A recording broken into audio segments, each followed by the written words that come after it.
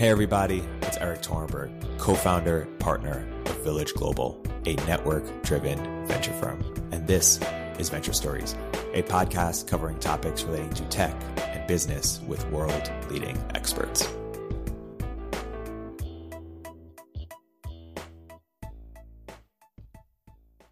Hey everybody, welcome to another episode of Venture Stories with Village Global. I'm here today with special guest Jordan Hall. Jordan is the founder of Neurohacker Collective, as well as one of the thinkers behind GameB, Sense-Making Web, and some of the other exciting ideas that are emerging in the mainstream right now. Jordan, welcome to the podcast. Yeah, thank you. It's going to be fun, I think. I've been interested in seeing the things you've thrown out over the past little bit since we first agreed to have this chat, and noticed to be perfectly frank, like the diversity of objects, mostly books, that you're putting out there that I've never heard of before. And then when I delved into them, I was like, damn, I should have heard of these things before. So my own sense-making web is clearly missing stuff.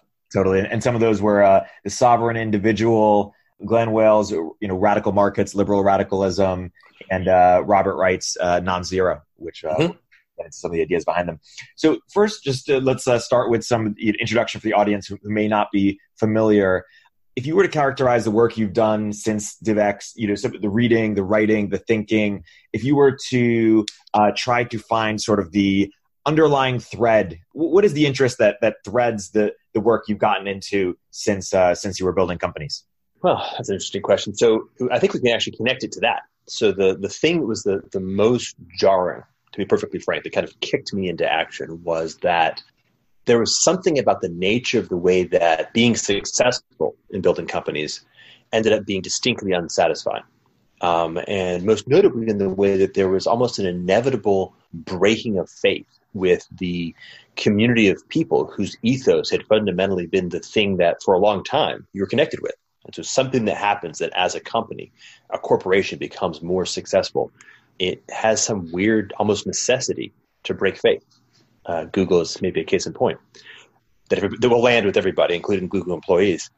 And that was just for me, like it's just an individual, mote in my eye or splinter in my mind was a problem that I was chewing on. And I tried to figure out how to resolve that problem. But in the same time, so we're talking about 2007, 2008, 2009, I also happened to find myself in two different contexts. One context was because I actually had now both time and resources, I was interacting with lots and lots of different, very interesting people who had unique insights into diverse aspects of reality, ranging from folks like Eric Weinstein, who I met in that time frame, who knows things about, say, differential geometry and physics, and lots of other stuff, as an example, to people with expertise in, let's say, like cultural evolution or computer science or the Santa Fe Institute or fill in the blank, lots of stuff there. And then, of course, we had the financial crisis that, for very sort of self-serving reasons, I paid a lot of attention to in that time frame. And so these three elements kind of played with each other and led me into a process where I found myself just kind of pulling on the thread of the sweater of reality and noticing that, I could pull on it. I could ask questions of somebody who just really knew a particular domain and realize that most of what was understood in the world in that domain wasn't actually literally what the people who are the deepest experts in it thought was the facts of their domain. And that most of what I suppose Robert Anton Wilson would call consensus reality was not particularly real and increasingly unstable. And that this was tied to some things that I cared about myself quite deeply. Like, let's say, for example, at this point, the world that my children are going to be growing up into. You can kind of just keep double clicking on that. So it's almost like the thing that got me into being an entrepreneur in the first place is like walking into Blockbuster Video and realizing this sucks, could be better. And then doing the same thing at like my kids' elementary school. But recognizing that to do it better, you can't just be aspirational. You have to really think about what does it really mean to do it really better. So like if you think about education reform as an example, and you say have in the back of your mind the whole discipline of complex system science, you have this notion of a Bayesian of attraction. And you're like, oh, well, almost every effort to make education better fails because education is a deep Bayesian of attraction. And all these different ostensibly separate system dynamics, like say, for example, the way the SAT drives choice making all the way down to middle school and links up to college, which links to getting a job and work, which isn't necessarily part of the educational system, but it's so fundamentally part of the attractor dynamics that you can't do one without the other, right? So recognizing that there's a whole web that's connected if you want to move a little bit. So literally, this is like the nuts thing. It's like I remember telling my wife once that I'm one of those people for whom to solve a problem means to solve it in a way that ultimately resolves it for everybody forever. You don't solve the problem. You maybe write the software that's just solves the problem completely, and it's just done. It's now you put it in the code repository and other people can access it. That kind of a mindset.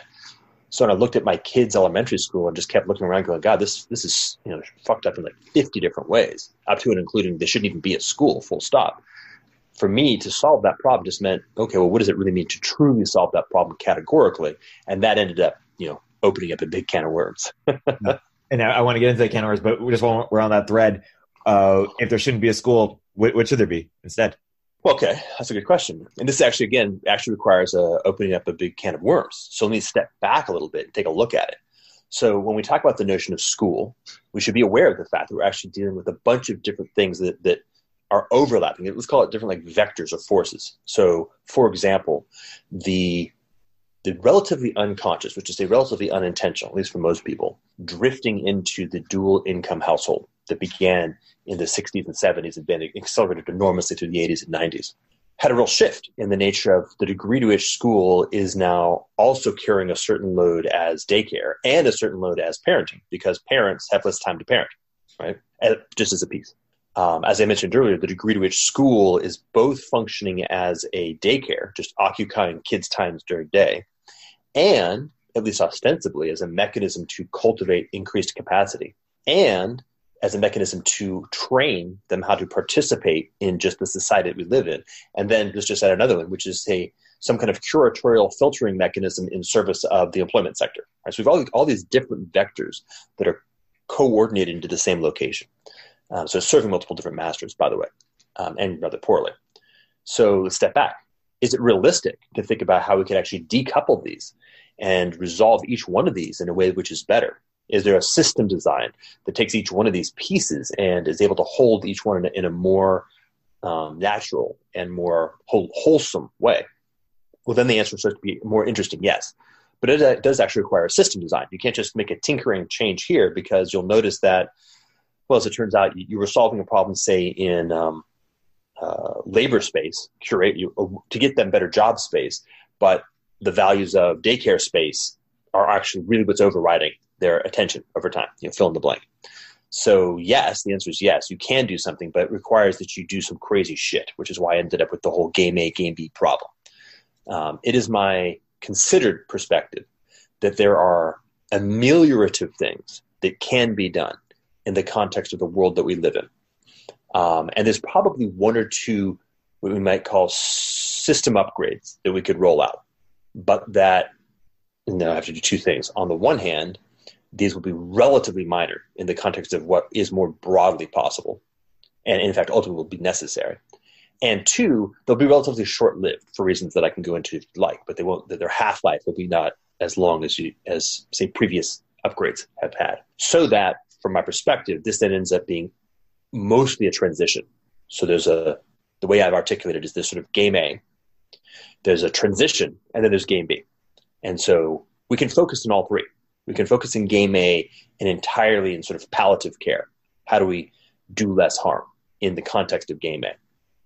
Or we can be strategic. How do we unwind the degree to which game A is actually coercively controlling the choice making and energy allocation of the world? Or we could do design in transitionary space. How do we actually do system upgrades that are quite possible now and are actually better in a meaningful way? And there's lots and lots of possibilities for doing that. But recognizing very consciously that we're doing something that probably won't last more than a generation and a half. Or we can do design in game B space, which is, okay, what is a place we could move to? We could actually get a global, like a qualitative upgrade across all these different areas of human needs, which happens to be also a truly MVP, because the context requires that level of upgrade. I like that we're doing a few things. One, we're eliminating some examples with education, and we're also getting at sort of the differences between game A, the transition, and game B. And now I want to zoom out, and for listeners for whom those terms are new, I want to help crystallize, or want you to help crystallize some of them. So, another way of asking it could be, hey, you are an entrepreneur, just like a lot of our audience, a lot of entrepreneurs, and you still are, of course. What are some of the aha moments that you had over the last decade of, hey, this is significantly different? Or or put another way, for people to really understand, what game A is and what game B is, what's something that, what do they really need to understand? Oh, nice. I like that frame. I think that's a really nice frame. And I appreciate the notion that we're actually speaking with people who are entrepreneurs. And I won't be disparaging, but there's a certain class of Silicon Valley entrepreneur who right now I would like to disparage formally. And there's a whole other group of people who, let's say, are agentic and their intention and capacity is oriented towards having a sense of aspiration. And what was the term? What was Caesar critiqued for? Oh, damn, I can't remember. Intending to do big things like moonshot. They're willing to throw themselves onto the gears in a big way. So that's nice to be having that conversation. So I think the biggest aha moment, and it retrospectively, it's expected, it's predictable. Let's take the phrase that has been put into the mouth of Andreessen, which I think was actually said earlier and better, but he coined the phrase "software is eating the world well." Okay, well, let's take that seriously. And first of all, let's just double click on software and say that software is an instantiation of a more fundamental class, but that more fundamental class is eating the world. Now, what does it mean to eat the world? Well, it doesn't mean stopping at newspapers, for sure, right? We've already seen it blow past newspapers. Well, what is the actual limit on that? Well, the limit on that is literally the fabric of reality down to the quantum level. Okay, well, what the fuck does that mean? Well, what it means is we're not there yet. We're not down to the level where software is literally eating the fabric of reality at the quantum level. We're somewhere between newspapers and that. But 2 points. One, we're somewhere, so we can begin to assess where we are. But two, it seems like it's on kind of a curve. And so the point where we are and where we will be, you actually have to be doing a little bit of Wayne Gretzky action to get ahead of where the puck's going to be on where we're going to be. So, for example, what was it? Well, 10 years ago, when I was really thinking about this stuff intensely, the notion that money, right, that fundamental piece of the fabric of the nation state was about to become eaten by software, or at least was going to begin the process of being eaten by software, was laughable. Right?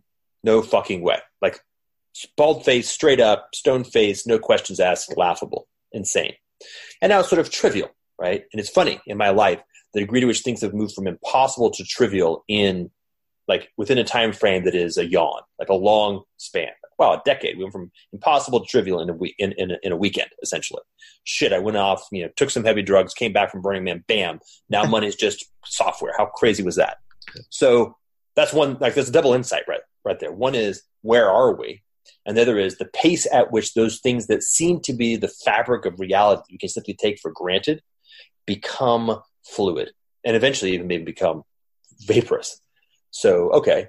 So we're at a point where, for example, the stuff that was at what I would call the social layer. Actually, can I back up a second? Yeah. This model I've articulated on YouTube, but I think I can do it quickly and it's useful. Sure, please. So I'm going to do this twice. So the first time is, let's just start at the top. You've got a 4-layer model. The top layer would be finance, so symbolic representations of economy. Then you've got economy, the real economy, capital, labor, people, talented skills, things like that. Below that, you've got society. So now you've got the political system, the legal system, the various institutional structures that we use to do our stuff. So this is now the set of institutional structures that run relatively unconsciously to go about actually processing the mechanics of society. So this would be things like the monetary system as a system, the legal system, the political system, the juridical, all those constructs. The educational system, like all those system dynamics. Below that level is the cultural level. This is the even often more unconscious characteristics that are associated with things like deep axiomatic assumptions of what it means to be in-group and out-group. Basal values that more or less are assumed to be shared across the entire field so that we can actually move into coordination space pretty quickly, like the cultural layer. Below that, by the way, is the biological layer, and then we can go all the way down to the center of the Earth, at the quantum level. Now, I said I was going to do this twice, so I just did it one kind of from the financial down, and then just recognize that you can project this out to something like a sphere. So I did it as like a slice, like a cake slice through the sphere. But I could have other things at the surface level besides finance. But right now I'm just going to focus on that because it's concrete and easy. So if we say that software is eating the world, it's going to eat the world from the outside in. Actually, I think I talked about this on a video for Draper University. So if anybody's interested, I think I actually did a whole piece on that. And we can time it. So, okay, as it's moving from the outside in, we can look at where it is and progressively notice where it's penetrating. And in the past decade, it's penetrated straight through into the social layer. And we're hitting things like money and governance and law, like Ethereum smart contracts. Like these are things that are now beginning the process. We're in the early stages, but for those of us who are old enough to have lived through, say, dial-up modems and build your own PCs all the way through to where we are, the point where things are being done by guys with scraggly beards and pizza stains on their T-shirts to the point where it's $1 billion company, you can kind of connect the dots. It's not that hard to ride the S-curve to a particular direction. So we're somewhere around this point of the S-curve in that phase, and probably not. And they seem to be happening faster. So that's an aha moment, which is to say, all these things around, say, the nation state, for example, or the Westphalian political consensus is now moving into the liquid stage. It's about to be consumed. And also, we're already noticing in the past, say, 5 years, the cultural phase is now in that process. And this is what I was largely writing about. So my Medium essays around situational assessment, the Trump election, Brexit, and things like that is recognize that the cultural phase is now in the software meat grinder. And to some extent, things like CRISPR are little moment is to recognize first that notion that software is eating the world needs to be taken dead seriously. The second is to say, well, what's a meta concept of actually, what do you do? Like when things are moving into that level of change, is there a way to actually orient your choice making that is resilient to the context itself being moving from solid to liquid to gas, potentially quite quickly in the time horizon of your own planning environment, for example? So if Facebook's, transformation was, move fast and break from move fast and break things to move slow and build infra, and, we could talk about how satisfying or not satisfying that is. What is, the software eats the world transformation into something, what's the more sustainable version of that? What I hear from you on Game A is some version of what got you here won't get you there. And that was a little bit Facebook, move fast and break things to get you to a certain element. Now you need to do something different. We needed Game A to a certain element. Now we need to do something different. Yeah, you could say that about Game A in the sense that Game A got us here. It's not going to get us there. Then we have to ask the question: what is this? What is Game A? If you want to not use that to get to the next place, you have to be very careful about what is that.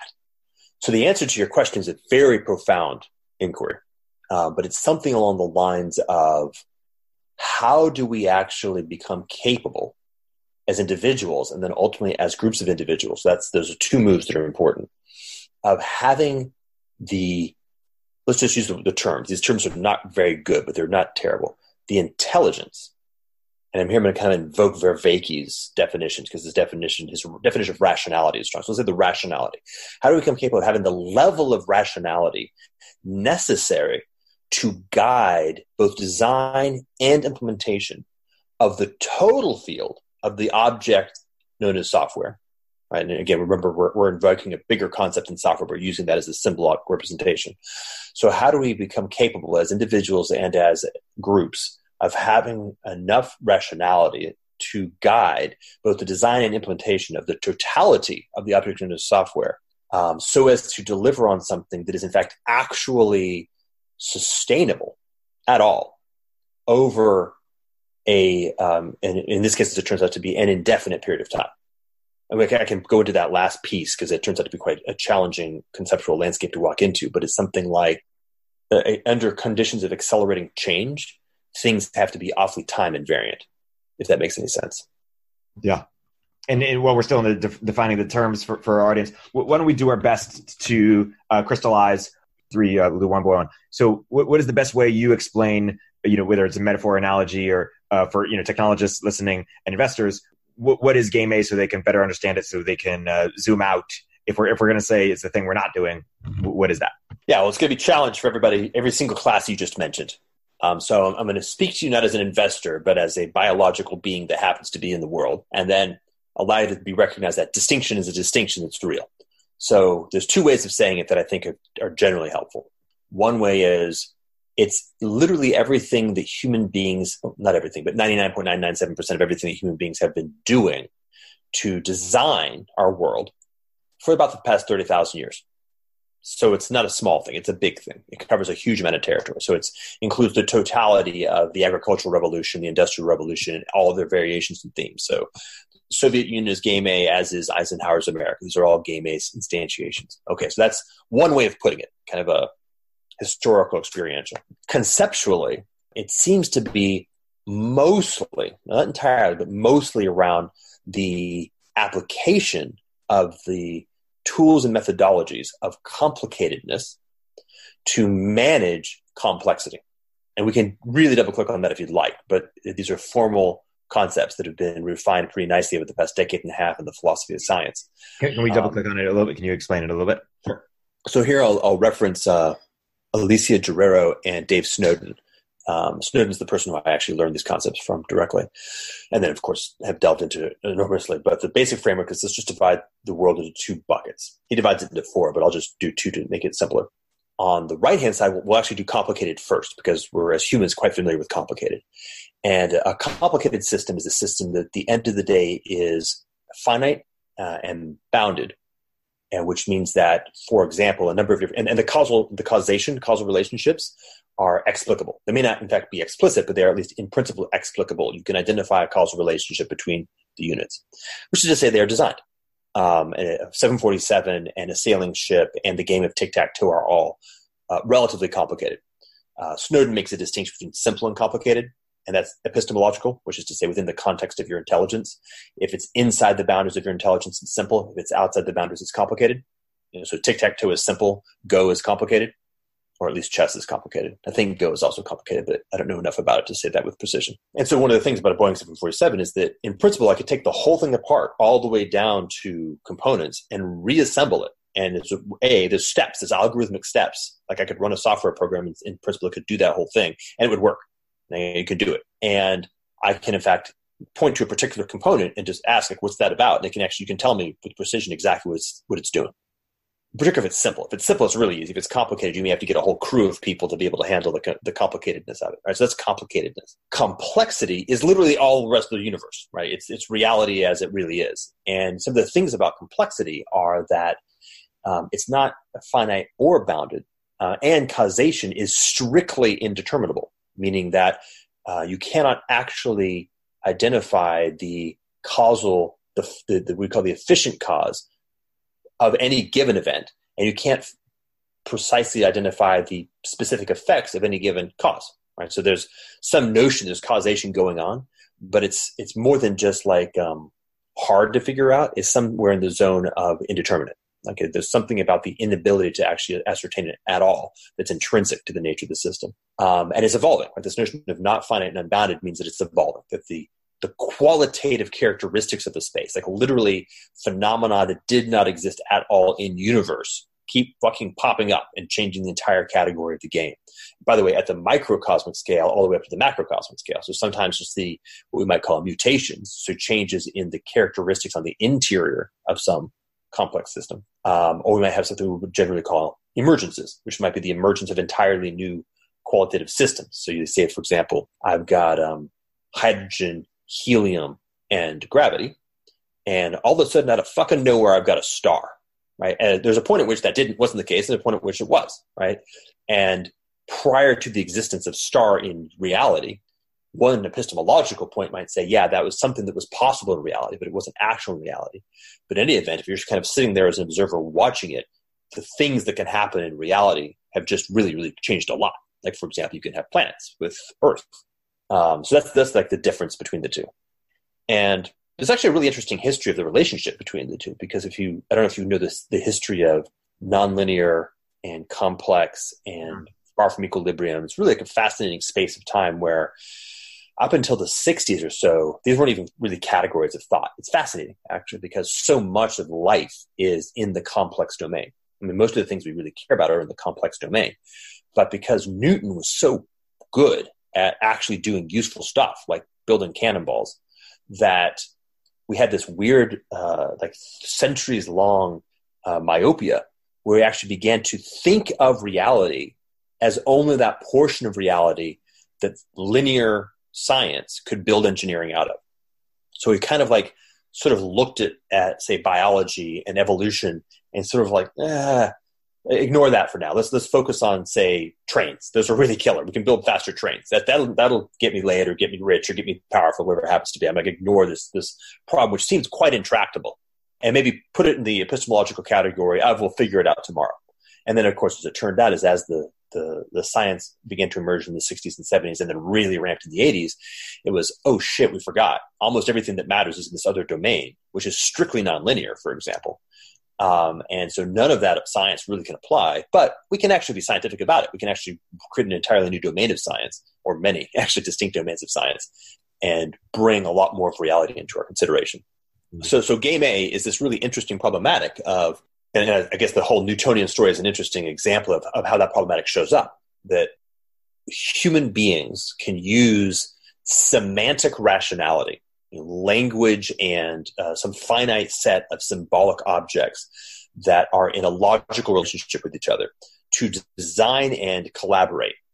That's like the thing that we really figured out how to do well. And it's great because it can be scaled effectively. It can write shit down and you can read it. And if the instructions are literate to you, then you can execute on it, on that plan, right? So I can create a schematic, write it down, you can execute on that schematic. So it enables collaboration or coordination possibilities that are very strong. So the use and deployment and refinement of complicatedness has been like a massive, like it's the mother of all inventions. It's the birthplace of technologia in general. It is literally the logia of techne. And so it's like, wow, powerful and cool and leads to all kinds of stuff. That's game A. And now we've reached the end of that. Like the set of nested S-curves that are technologia in general is reaching the end of the meta S-curve of technologia. Game A is reaching a point where its boundary conditions are fast approaching for a wide variety of different reasons. And now this poses the, what might else be?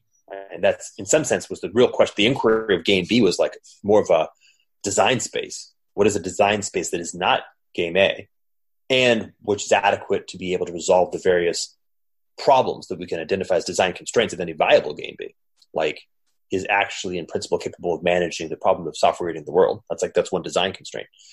As you spend time in that design space, you can actually begin to get some real interesting answers to the question. But that's the distinction, right? It's actually literally a theoretical distinction between a concrete definition of a system design toolkit, game A, and all the things that it can be and where it's headed, and then a sort of a meta design document of what this sort of thing must look like for it to be a meaningful endeavor at all.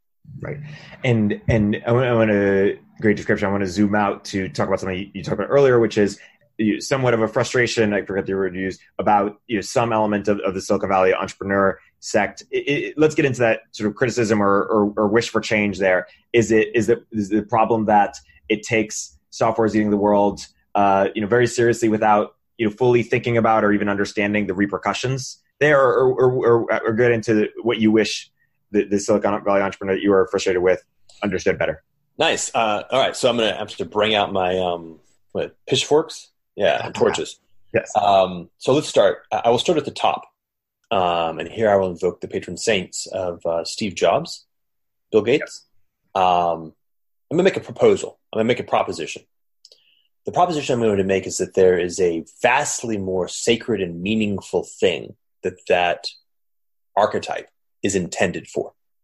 And I'm going to tie that actually to the history of biological evolution. So the proposition I'll put in place is that way back, before game A actually, the human species, which is obligate band, right? We are people in groups, in family groups, kin groups.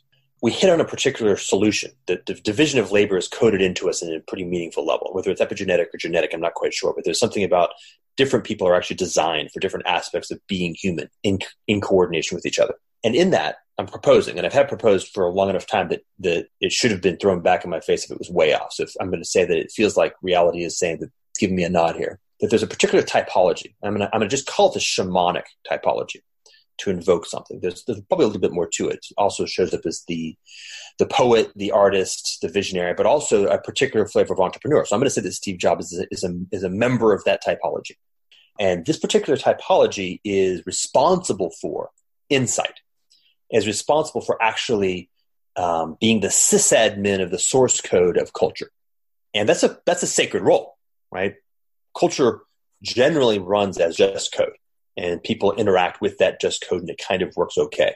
And it probably has self-modifying elements built into it. But at the end of the day, sometimes the sysadmin has to come in and do a major update or a patch, or sometimes even a complete reboot, depending on the context, right? So if you're running Eskimo code, and it turns out that for whatever reason, you're going to need to migrate down to the Sahara, your sysadmin actually needs to do a comprehensive system redesign. You're actually going to have to expand, bring in a whole bunch of other folks who have that typology, build an entire software architecture group, and you redesign your cultural code deep, right? Deep code.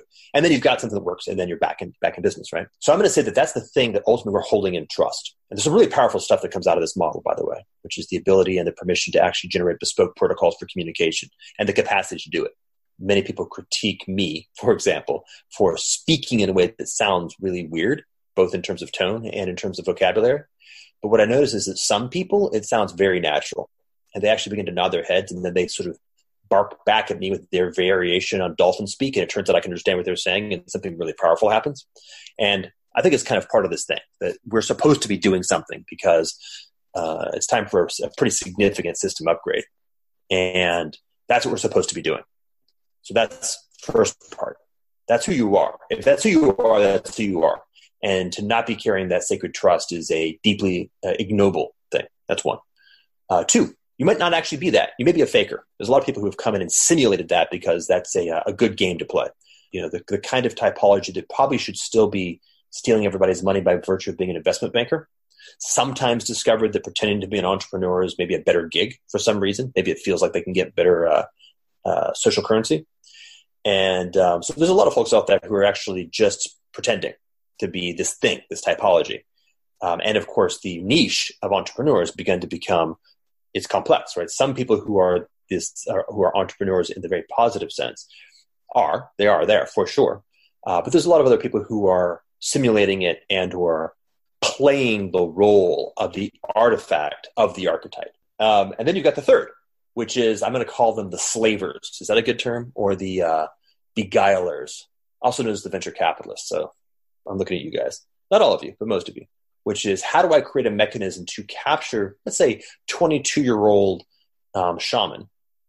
Jim Morrison is a similar example in a different subdomain.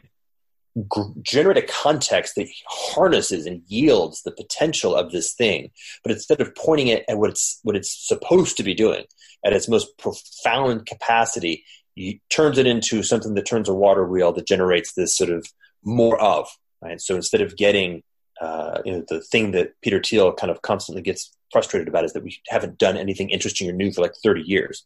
Well, this is part of the reason, is that we keep pointing our interesting and new folks at more of X, right? So then we end up getting, an infinite repetition on whatever the Snapchat, Instagram thing is, as opposed to, well, frankly, anything interesting or valuable. One of the things that the context of Silicon Valley, broadly speaking, right, because we have the history of the 70s and the 80s, and the emergence of technology on the East Coast, and the migration of some of that over to the West Coast, and its coordination with hippies and with drugs and with a willingness to try new things and with the mother of all demos and the insight of, holy shit, these beanbag chair things really work, and the evolution of a whole new lineage. So that context, which is a pretty, it's a generative context for sure, and create a bunch of different stuff. It has created a hill climbing niche in which should be a valley crossing domain. And explain that difference just for the audience that might not be that familiar. Yeah, okay. So this is coming out of evolutionary theory. Both Eric and Brett Weinstein have used these terms quite a bit. I think I actually specifically did a YouTube video on it. But the concept is like this. If I imagine a fitness landscape, so XY landscape, and I imagine the Z dimension is this thing that I'm going to call fitness, which we can sort of just say good or awesomeness or, well, most specifically, it's the probability of repetition, reproductive success. In the context, right? So if I've got a landscape and it's the Arctic and I'm doing bunny space, and there's a white, fuzzy, small, compact bunny, it's going to be a really high spike because white, fuzzy, compact bunny is very, very fit in the Arctic. Whereas, say, neon green jackrabbit is like zero. It's like a really unfit. So the fitness landscape of neon orange jackrabbit is way down here and white fuzzy bunny is up here. Now, if I migrate that niche into, I don't know, neon orange isn't going to help. So let's go with just regular brown jackrabbit into the desert Southwest. The fitness landscape shifts. So now my white fuzzy bunny is done and my jackrabbit is now fit. Right? So that's basically the relationship between the two. We should recognize, by the way, that the fitness landscape is nothing but the integration of the total biome in a particular region. So it's actually the sum integral of the organism. So the white bunny is part of the fitness landscape of, say, the polar bear. And the polar bear is part of the fitness landscape of the bunny and the snow and everything else. All right, so hill climbing is changing yourself in an effort to become more and more like a high local hill. So I'm a gray bunny, and I begin to become more white bunny. And so it's a climbing the hill of fitness. So there's a location where in principle there's a peak, and there may not be any given organism at that peak. Like I'm just kind of in bunny space. I'm in the transition from being a jackrabbit. Some of the bunnies that are more white tend to be more successful, and so the evolutionary function selects its way to the top of that hill. And so that's one directionality, right? So hill climbing, and it's kind of defined as almost a strategy of go up gradient. It's a very simple strategy. Go in the direction that is slightly more fit.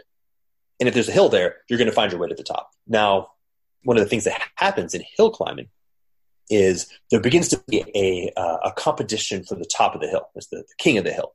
And one of the characteristics of the niche is that to the degree to which there is really a relatively static niche, more and more organisms are going to begin to find themselves competing to be at the top of the hill. So it's also an optimization component.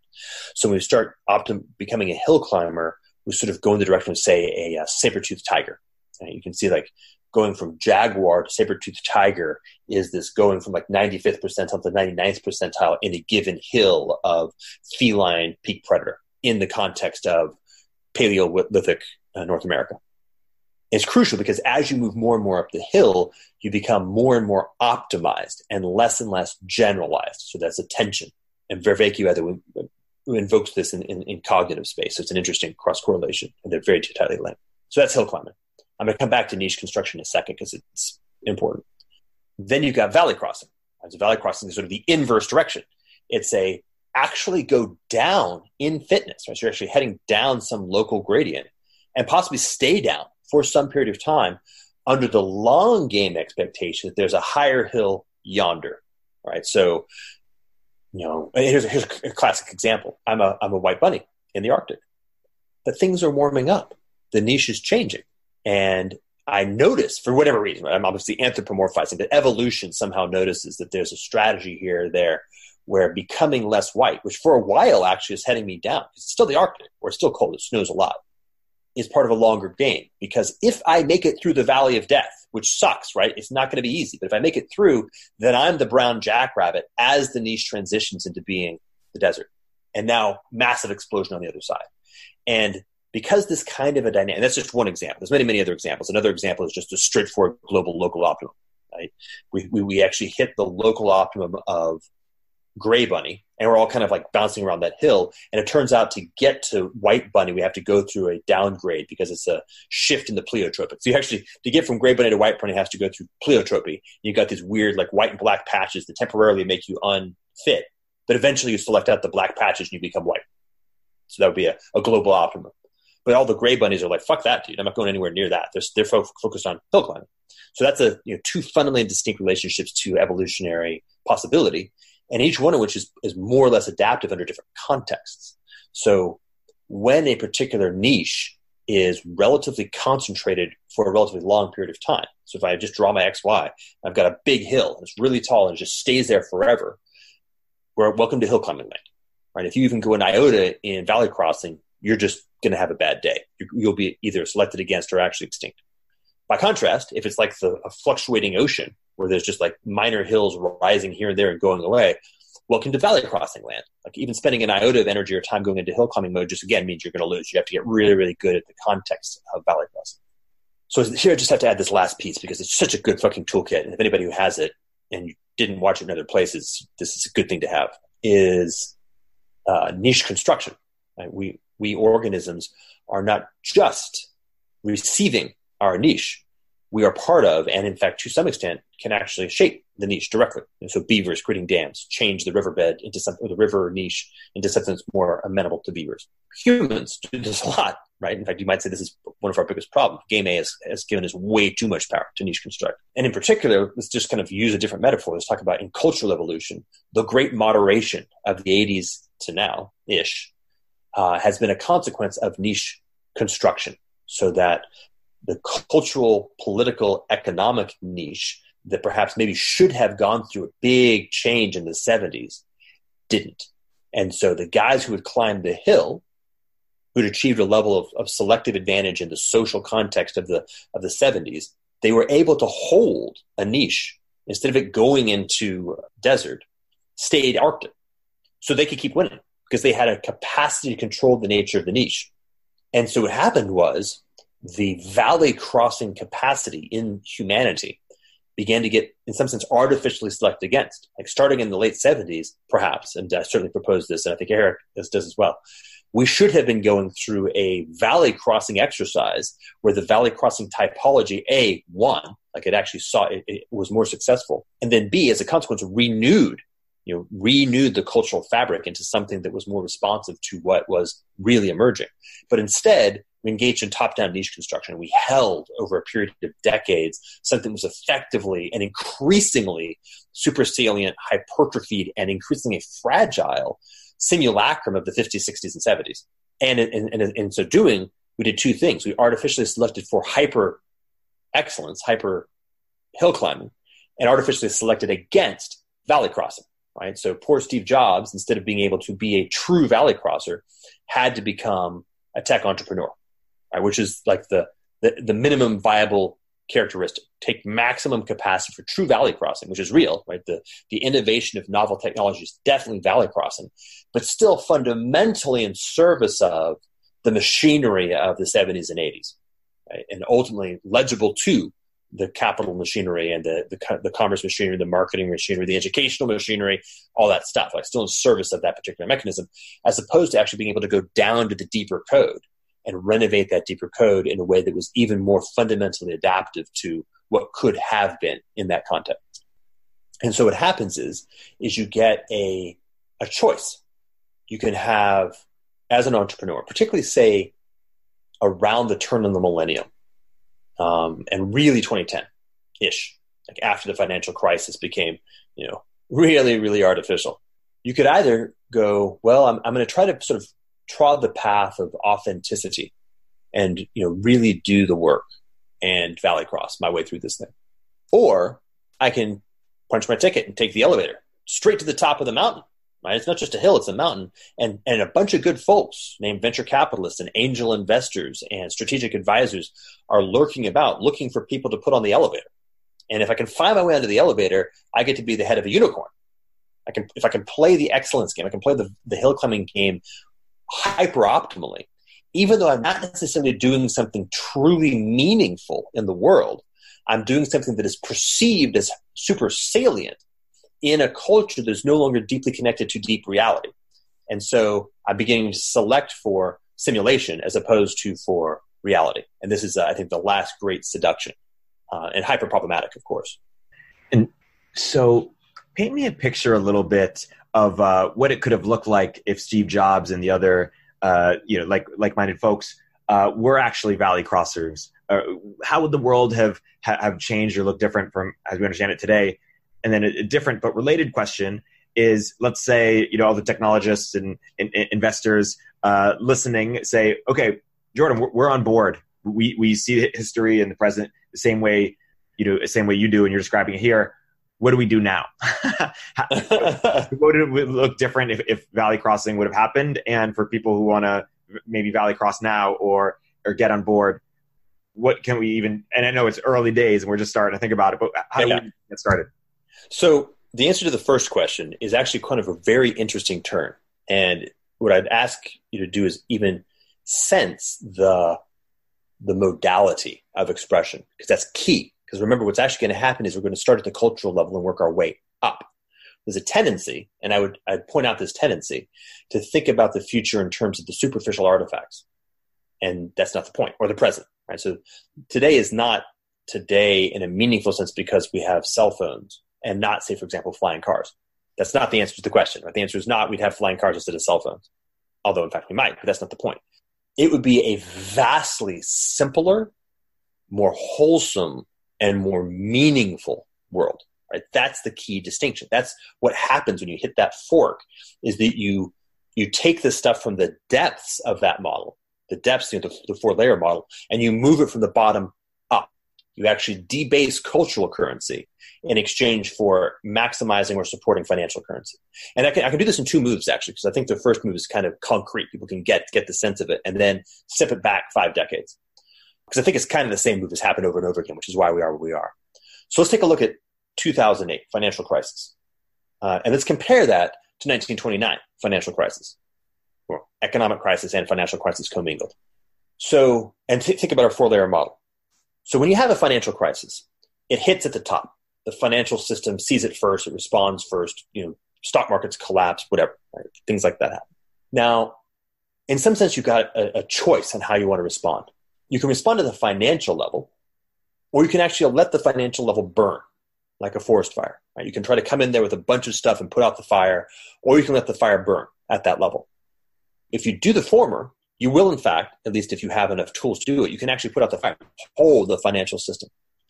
But you're doing it at the cost of, for example, using strict Austrian economics as a model, you're doing it at the cost of reducing the market's capacity to actually engage in efficient allocation of resources. You're injecting false signal into the financial layer, and so now the market's no longer as effective at actually knowing where the resources should be allocated. Now it's actually sensing whatever the choice making was that's now injecting false signal into the market as signal, and it can't tell the difference. It's incapable of it. And so now you're starting to get economic allocations that, in fact, are inefficient. They're wrong. Right? So you're actually destabilizing the economic layer in exchange for trying to support the financial layer. But, of course, it can go deeper. If the crisis is a big one, like 1929 and 2008, you might actually see it penetrate from the financial into the economic, into the social. Right? And people start getting, whoa, the choices that the political class are making, are they increasing or decreasing the political currency? So let's do now 1929 Germany and 1829 United States. The way that the United States responded to the Great Depression, broadly speaking, increased political currency. There are obviously a lot of cultural responses to, say, confiscation of gold, but across the social field, net confidence in both the competence and good faith of the political class, politics, democracy in America, increased significantly during the arc of the Great Depression. Whereas, of course, in Weimar Germany, it evaporated completely. The way Weimar Germany ended up ultimately being taken to that crisis, it penetrated from financial to economic to social, and then ultimately actually to cultural. Right? So Weimar Germany's cultural layer evaporates and it converts into Nazi Germany. Not the kind of thing that you'd like to have happen ever again. Right? In the U.S., for sure, the cultural layer got stronger. Right? So if you go back and actually read letters and novels and sociology books set or written in the period of the Great Depression, or talk to old people who were alive, they will often comment on how life, day-to-day life, even where it felt harder at an economic level, actually felt more real at a social level. Like communities pulled together, you had to depend on your neighbor, you trusted you built with your friends, you hung out with your family like that. There's a warmth to it that, well, ultimately is what gave rise to America in the 50s. And it gave rise to a deeper, stronger cultural fabric with more confidence in its capacities, the competence and the good faith of the political level, which then builds up, right? It's from foundations up, and that builds real power. But of course, you could do the opposite, right? So Germany. So then move forward to 2008. Guess what happened? We made, I think, the elites at least, made a collective effort to debase the deeper currencies in exchange for supporting these more superficial currencies. And by the way, across the world, right? Not just in the US, but in Europe and China and Japan, et cetera. So what we have seen then is, of course, a debasement of the political currency. Nobody trusts political institutions at all. And now a debasement of the cultural currency. Now we're in the process of reaping what we sowed way back then. When they say the Tea Party showed up, that was a response to a debasement of the political currency. Hey, political class, you fucked up somehow. Not quite sure how, but something this is a sign, this is a signal. Something is wrong. Occupy Wall Street. Something is wrong. That's a real sign. You got a choice. You can either respond to reality or you can double down on delusion. Well, they doubled down on delusion. Well, it doesn't go away. It just goes down, deeper. So now we're dealing with the cultural level. And of course, if you power through the cultural level, at least with human beings that currently exist, you're going to be operating on the biological substrate. And the biological substrate, for example, is obligate tribal, which is why ethno-nationalism is beginning to rise. It's because the cultural level of what has allowed us to actually be coordinated in relatively cosmopolitan sociology is fabricating. And if it goes away, the baseline below that is, that's my kin. Fuck you. Which is, by the way, I mean, that's predictable. You can predict that. In fact, I did predict it and tried to shout it from the rooftops back in 2009, but the folks I was talking to didn't care, or at least didn't change their behavior. So we got here through many different stages of this game A story. So this is why I want to say game A, because what would the world look like right now So if we hadn't engaged in that top-down niche construction, which we can also just call delusion, we can use the individual cognitive psychological model because they're very similar. The socio-cultural model and the cognitive psycho are not quite isomorphic, but they're very metaphorically connected. You can learn a lot. So as a culture, as a society, we engaged in hardcore drug abuse to enable ourselves to not live in reality for decades, with somewhat obvious consequences if you think about it in that fashion. If we hadn't done that, a lot of stuff would have broken. A lot of stuff would have broken in the 70s and the 80s. Like, it would have been pretty scary, pretty nasty. Like, we would have had deep cleansing economic crises that would have crashed. Probably the entire banking sector would have just gone away. And is that also what you mean by drug abuse? When you say, you mean literal and metaphorically? Like economic, Actually, yes, both literally and metaphorically. So metaphorically, we did say what do you call it? Fiat currency, shifting from the gold standard to fiat or obligate fiat. And then from obligate fiat to petrodollar, and from petrodollar to whatever the fucking thing we're doing right now. Self-conscious delusion. It's kind of an interesting story we have right now. And then actual drug abuse, right? Both causally and effective. So on the one hand, a whole bunch of cocaine really helped fuel this sort of set of choices. And a whole bunch of OxyContin and oxycodone is now part of what is enabling people to simply be not well, and meth, and in the delusional landscape that is the structure that we happen to have still be holding on to. So if you could imagine, and there's actually some really nice novels that were written back in the 50s and 60s, that if you just kind of like drop into those spaces and feel the texture of it. In fact, even last night, I just found myself on YouTube watching like 1955 to 1965, like candid camera in black and white. Feel the people on the other side of that camera. Feel the wholesomeness and even like the innocence and the reality and the connectedness and the degree to which they feel like the kind of person of like, wow, that would actually be a friend. Like, there's a quality of friendness in those people that's hard to feel now with people because, we've spent a lot of time fucking people up. So wholesome is a good point, and connected. And by the way, vastly more well-positioned to actually make the transition that we're talking about, because you wouldn't have to go back and recapitulate. You wouldn't have to recover wholesomeness before you could step forward. You'd have that as a foundation. So things like really hard, complicated problems, like how do we actually solve, say, the relationship between our complicated system and the complex ecological environment? Think about like the 70s NASA mindset, just upgraded by 40 years of racked real capacity, sitting on top of a substrate of a culture that was deeply solid in a political economic system that was functional. Like, not functional, but hyper-functional. Just take those two things, right?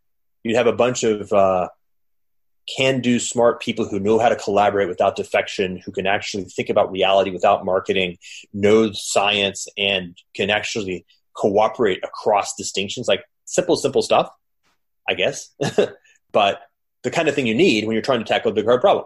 And the problem we're dealing with is really big, hard. Like, wicked problems require that kind of a concept. So that's one side.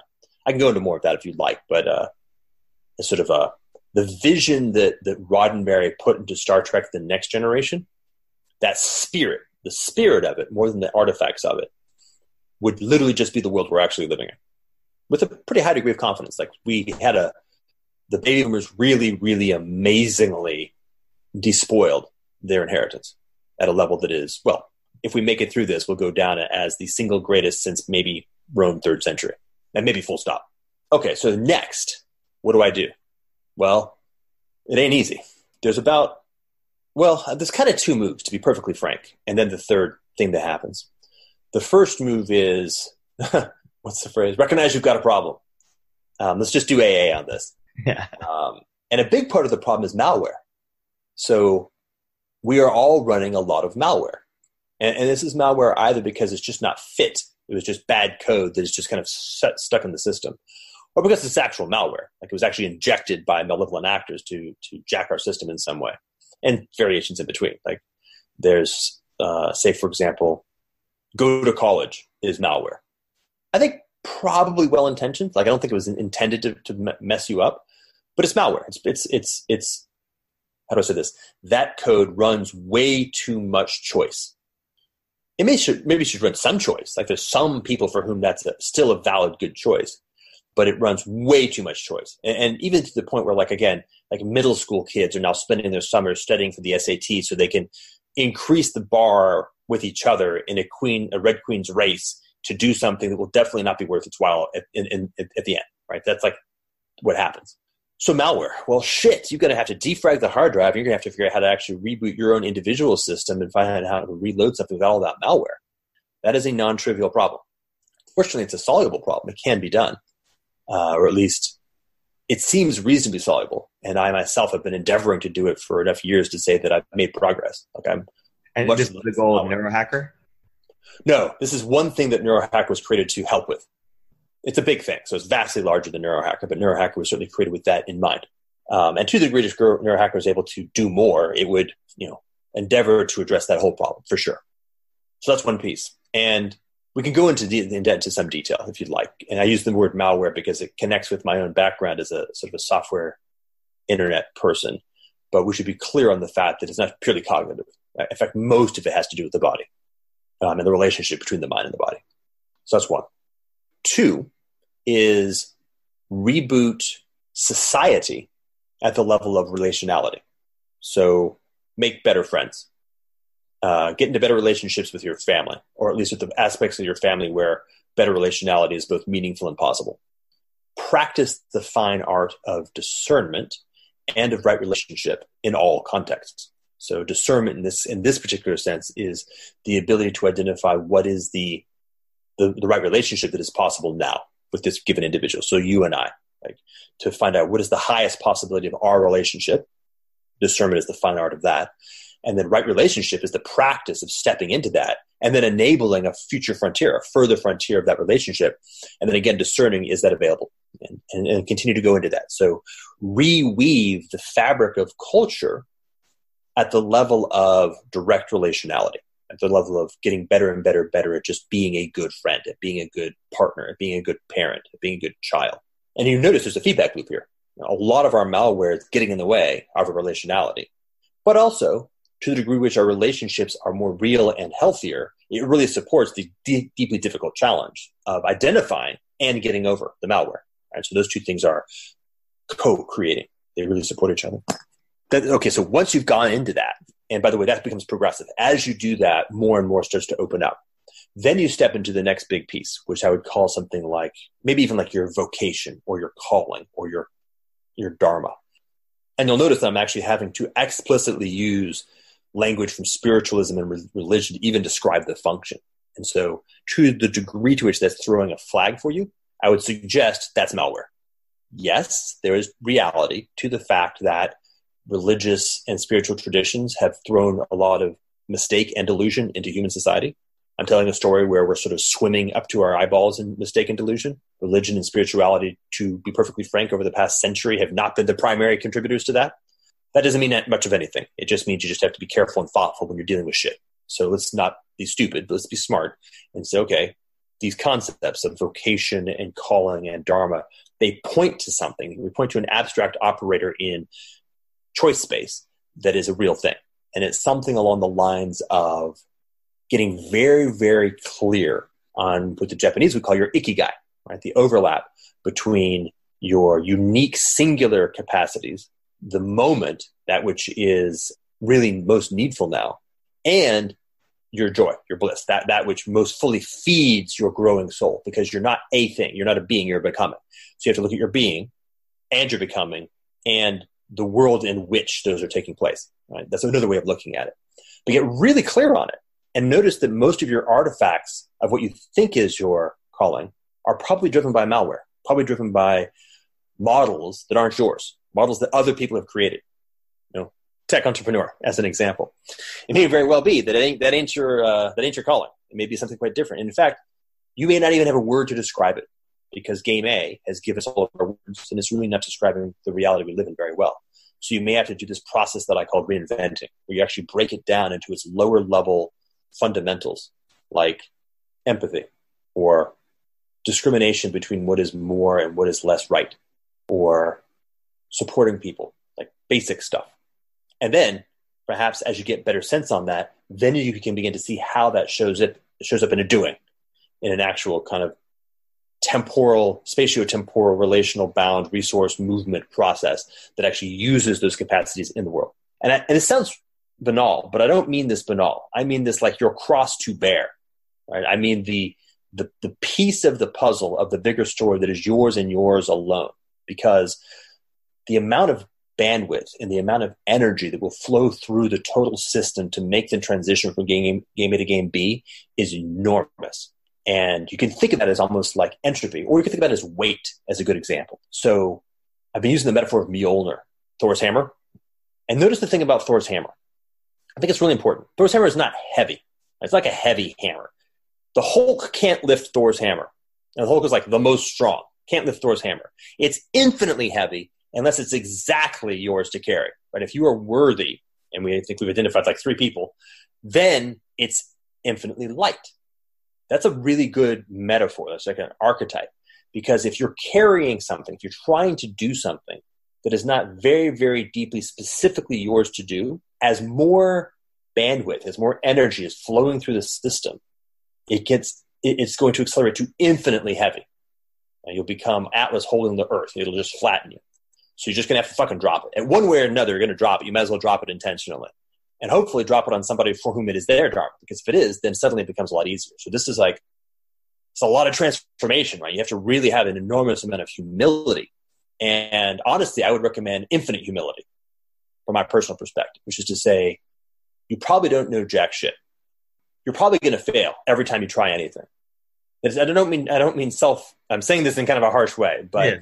I don't mean in the sense of like self-loathing. I just mean to really, really recognize that the thing that got you here, this is particularly true for, say, like the billionaires of the world. If you happen to be a truly successful tech entrepreneur, the models, the frameworks, the habits, the strategies, and by the way, a lot of the relationships that got you to the top of the local hill are almost certainly not going to be in service of where it is we actually need to go. They're just hill climbing. It's a hill. You need a valley cross. So they're going to get in the way. And you're going to have this voice in the back of your head saying, hey, dude, I fucking made you $1 billion. That private island and that jet, how can you possibly throw that away? Fuck that. This is all wrong. Just keep taking the drugs. It's going to be okay. And by the way, oftentimes for real. Burning Man just having finished. So that's a big deal, right? Stepping off your high horse and recognizing that you may have to actually go back into child's mind. And child's mind is no fun thing. And child's mind is vulnerability, innocence, and radical incompetence in the face of a gigantic world and no parents to be found anywhere.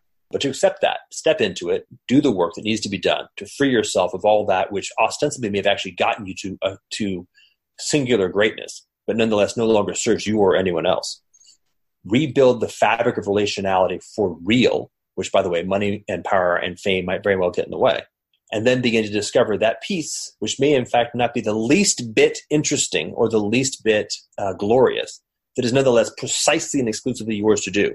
And with utmost humility, bring it in with mastery. That would be my recommendation. I love it. So if you follow up, let's just say I'm this, billionaire CEO that you're speaking with, and I say, hey, I've just built this enormous company. I've built all these skills of managing teams, inspiring people, of allocating, resources. I have all this charisma.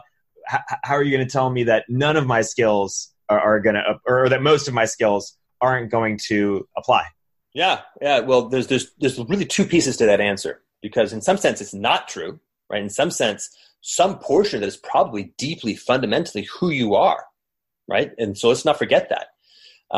Whatever the journey that got you here, hopefully you weren't fucking faking it the whole time. You probably couldn't be truly successful if you were, right? It's hard work being Elon Musk. There's no way that he is faking it. He is pushing himself to the utmost. But there's two things to keep in mind. One is you probably have ignored other important stuff on the way, right? You've been engaging in hill climbing, which means you've been optimizing. And a lot of that optimization has left a lot of stuff on the wayside. So you are not whole. You are one of Nietzsche's monstrous reverse cripples, giant capacities in some areas and micro or non-existent capacities in other areas. And those other areas are part of who you are, right? So you're going to have to actually drop your amazing meta capacities, crawl into these other aspects of yourself, really, really inhabit them. Do penance, do the first 4 steps of the 12-step program.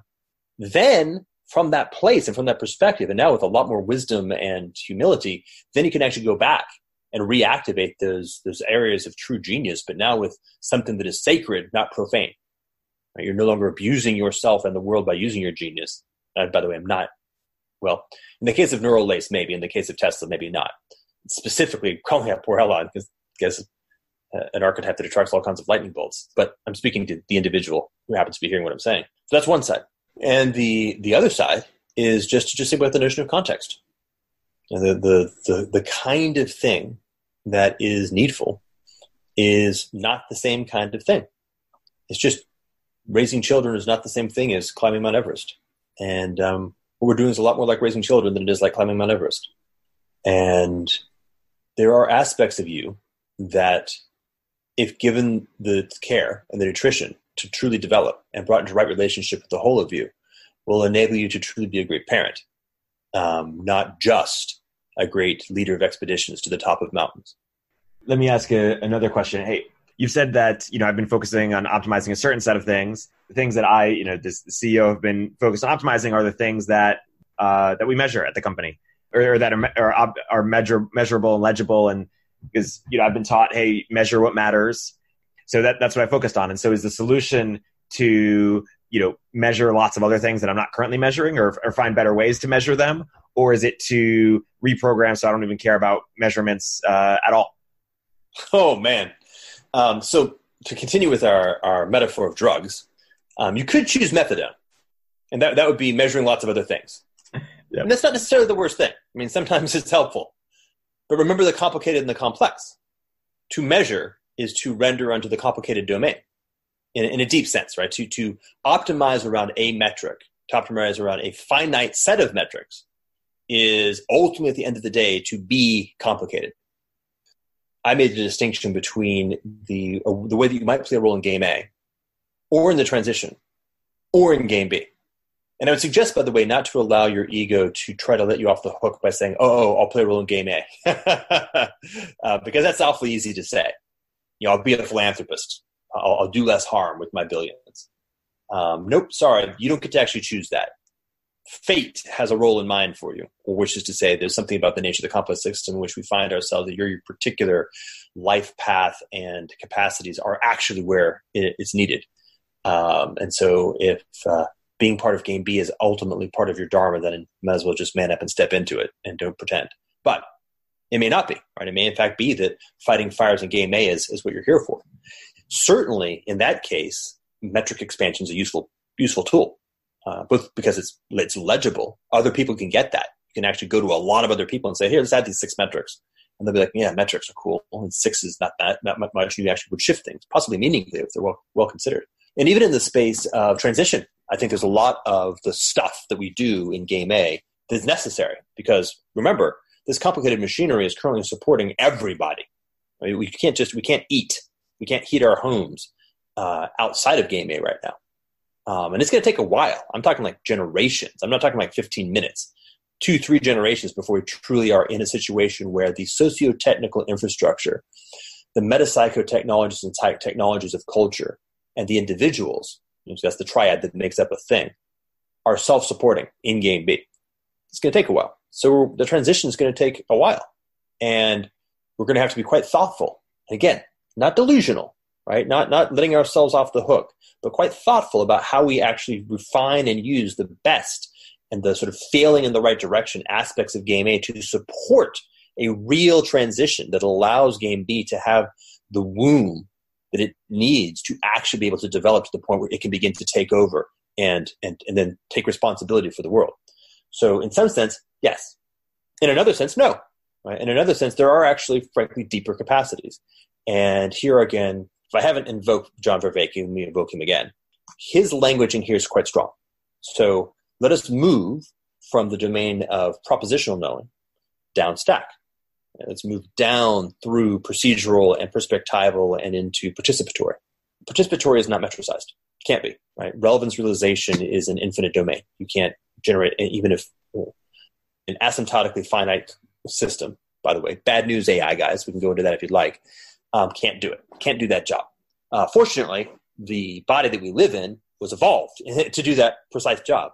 So building good instincts, learning that intuition is a real thing, right? It's not a made up thing, and it's not also a magical thing. It's just a real thing, as anybody who's ever done anything meaningful knows. And learning how to actually use the whole of your instrument, the whole of your embodied mind in world to make effective choices is the real answer.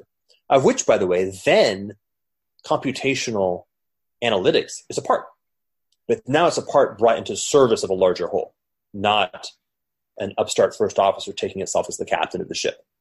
And so in the Game B sort of version of the world, metrics have a role, but a significantly decreased role in terms of, fundamentally what they do in EMA, which is motivate people and help allocate attention and resources. Yeah, they do. They must, right? It's impossible not to. There's a necessity of being able to actually take measure of the world. And even a simple measure, what temperature is it outside? Like we're going to use that. But it's embedded into a context where, to be perfectly frank, to use the language from cybernetics, the control structure is larger and outside of the metric structure. So the metrics are inputs into a context that has more things than finite numerical metrics as its control system. For example, Booleans, to just use computational language. So, you can think about this. We can actually think about this quite algorithmically. I could try to build a system that does something like analytically assesses the temperature, the humidity, the wind direction, the cloud cover, and chooses what clothes I should wear, for example. And it won't suck. It's actually going to be okay. And if I artificially constrain the system to actually only have 4 choices, then it can do that job, right? By the way, I don't know if this seems familiar. Welcome to like everything that we live in right now. Facebook, right? I can't give you real relationships, but I can give you like 4 emoticons. Choose one. Okay, so that's kind of a game A at its maximum direction. And that's, by the way, kind of... Real quick, how are you using the word real there? Where did I use it? Sorry. Real relationships. Okay. So what I mean by real relationships is relationality on the basis of the depth, the breadth, and the evolutionary duration of the increasing vector of sovereignty of the individuals involved, right? So what that means is my relationship with you is a relationship where on the one hand, I am endeavoring to support your becoming more sovereign. Like that's the intent of our relationship. And you're endeavoring to support my becoming more sovereign. And, right, that bidirectionality. And there's a third. The actual relationship is an ontological primitive that begins to have more and more depth and richness to it. And so we begin to have agreements. We begin to have communications protocols. And we begin to have a history and a connectedness that allows us to do deeper and harder things with each other. It allows us to get deeper in our own selves and broader, cover more categories. So that's realness of relationality. On one example, I could try to write a computer algorithm that could choose what I wear on the basis of, let's say, the environmental characteristics. But notice, in order to do it, I have to actually artificially constrain the space of possibility and even just the stuff I'm looking at. And then I might be like a really aspiring late 90s coder, and I'll say, hey, I'm going to try to add in like fashion and dating. I'm going to plug it into eHarmony and figure out, I'm going to add game to my algorithm. The maximally sociopathic algorithmic approach, and those two things are very closely related. Or I can be a person and let the person make the choice and just give the person some data. Say, well, it's going to be 93 degrees and sunny. You might, that's it. Like, that's not all I really need. As a person who has some degree of basically knowing how to dress myself, I don't actually need all that other stuff. So that's kind of the idea. It's like, give us the data that is meaningful to choice making, and don't go any further than that. And obviously we may ask more. So queries are crucial. Like create a query space where I can explore the raw data, and it's possible for me to always go all the way down to the raw data and be able to build up my own capacity to the degree I want. There's actually a whole sort of design ethos that's part of this story. But I think we're getting pretty close to both my physical end and the attention span of the average hominid. Maybe a couple more questions. One is, what do you say to the sort of, this is the Tyler Cowen view. Tyler Cowen, Patrick Collison just came out with sort of progress studies, call to arms. And what do you say to the view of, when I asked Tyler, a very smart guy, economist, to say, hey, Tyler, Tyler wrote a book praising the need for economic growth and how it's led to all these incredible things. And GDP is correlated with a lot of things that we care about, informality, et cetera. When I say, hey, isn't it unsustainable? He says, yeah, but for how many, for how long? Maybe in thousands of years. I'll take a few thousand more years of it. And plus it beats the alternative, which is, stagnation. I guess you could say, hey, there's a different alternative. But I guess you've said that you think by, you give us 50% by 2100 or something like that. Yeah. What do you believe different than what he believes, which is reminiscent of a larger view? Like, what does he not understand? Well, I don't know Tyler at all. Right, so I'm literally right now interpolating based upon the set of words that you've just said and my own biases and stereotypes associated with tags like economist. Right, so I'm projecting. I think in some sense I'm actually using Ken Arrow as my stand-in, which is kind of a bad one. Maybe Posner, Friedman, economists with whom I have some familiarity. So be that, right? So it'd be easier if the argument was sort of more first person, but let me see what I can say. So one piece that is atypically missing from essentially all economic models is humans, real humans, actual living, anthropologically real, neurologically real humans, and the ways that they actually go about making choices. And what happens, for example, when meaningfulness is the fabric of reality. And so it is the case that we actually have done quite an extraordinary job of giving ourselves what we want to the degree to which we can name it. This is a real problem, though, because it's now quite proven in cognitive science that people are quite poor at knowing what they need. We tend to artifact, there's a sense of need. Like, this is very simple. Like, I have a feeling in my body where maybe I'm thirsty, but for whatever reason, what pops up into my mind is, say, a stimulant, like a chocolate, candy, or maybe a beverage that won't necessarily actually give me hydration.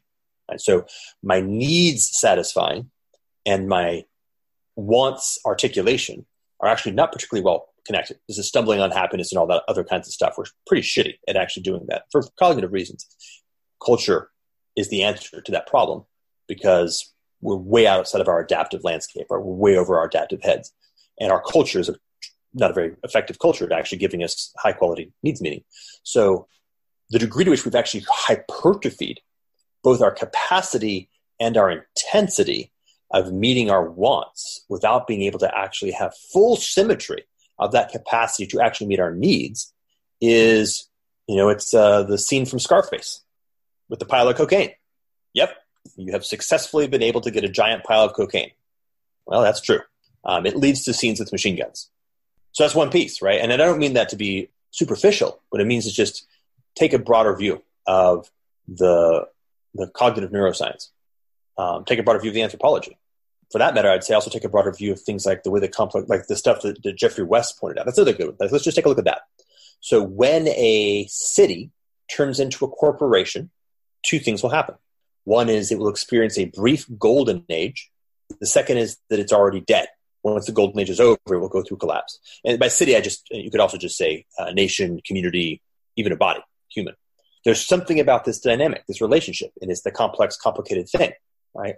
Once you have generated an optimizing function in a complex system, you will for sure get that optimization.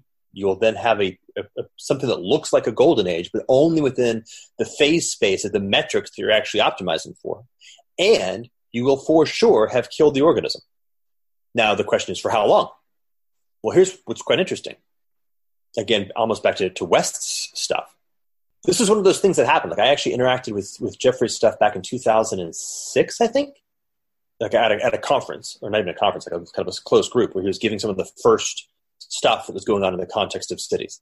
And he kind of mentions a passing because he's British and he's a physicist, so he kind of doesn't like to hang his hat on things that aren't able to be very micro concrete or rigorous. But he mentioned 2045.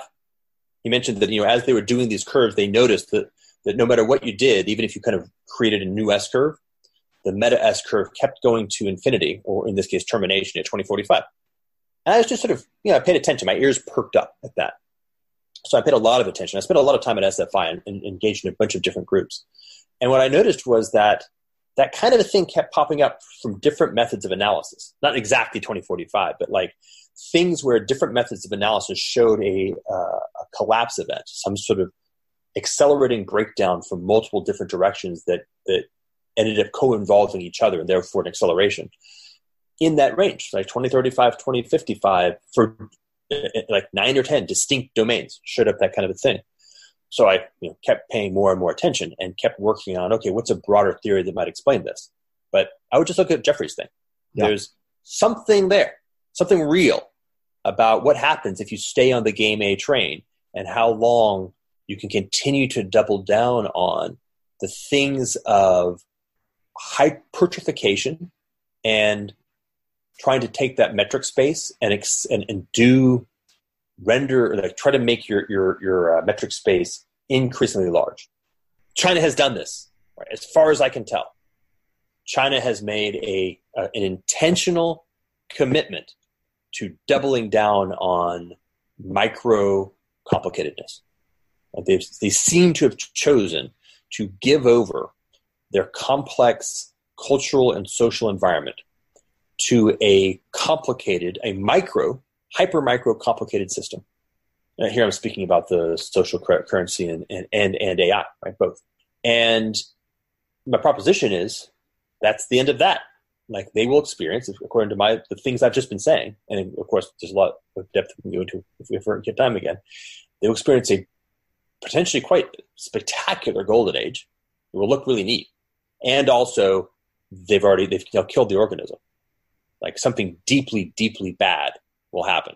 And that's, I think, kind of the end step. Like what's going on in Silicon Valley, like the oh shit, let's just hand it over to AI because that's the only thing that can solve this problem. It's the same thing. Right? To the degree to which the AI that we are building is strictly algorithmic, it's strictly causal, it's strictly complicated. No matter how nuanced and fast I don't care what your clock speed is, there is a qualitative distinction between the complicated and the complex. And it will not get you there. It will actually ultimately mean that when you finally do hit the wall, that hitting is the end. It is the last. It's like really bad. The longer you delay actually kicking the habit, the harder the come down. So that's the metaphor. And I see that as sort of China is like the Black Mirror come to life in some ways. And what I see Game B is describing is like what could White Mirror look like, or what could the alternative? I'm not sure if you're familiar with the TV show Black Mirror. I've watched exactly 2 episodes, so I have some sense. Yeah. My guest today has been Jordan Hall. Jordan, you've been more than generous with your time. Thank you so much for this wonderful conversation. Beautiful.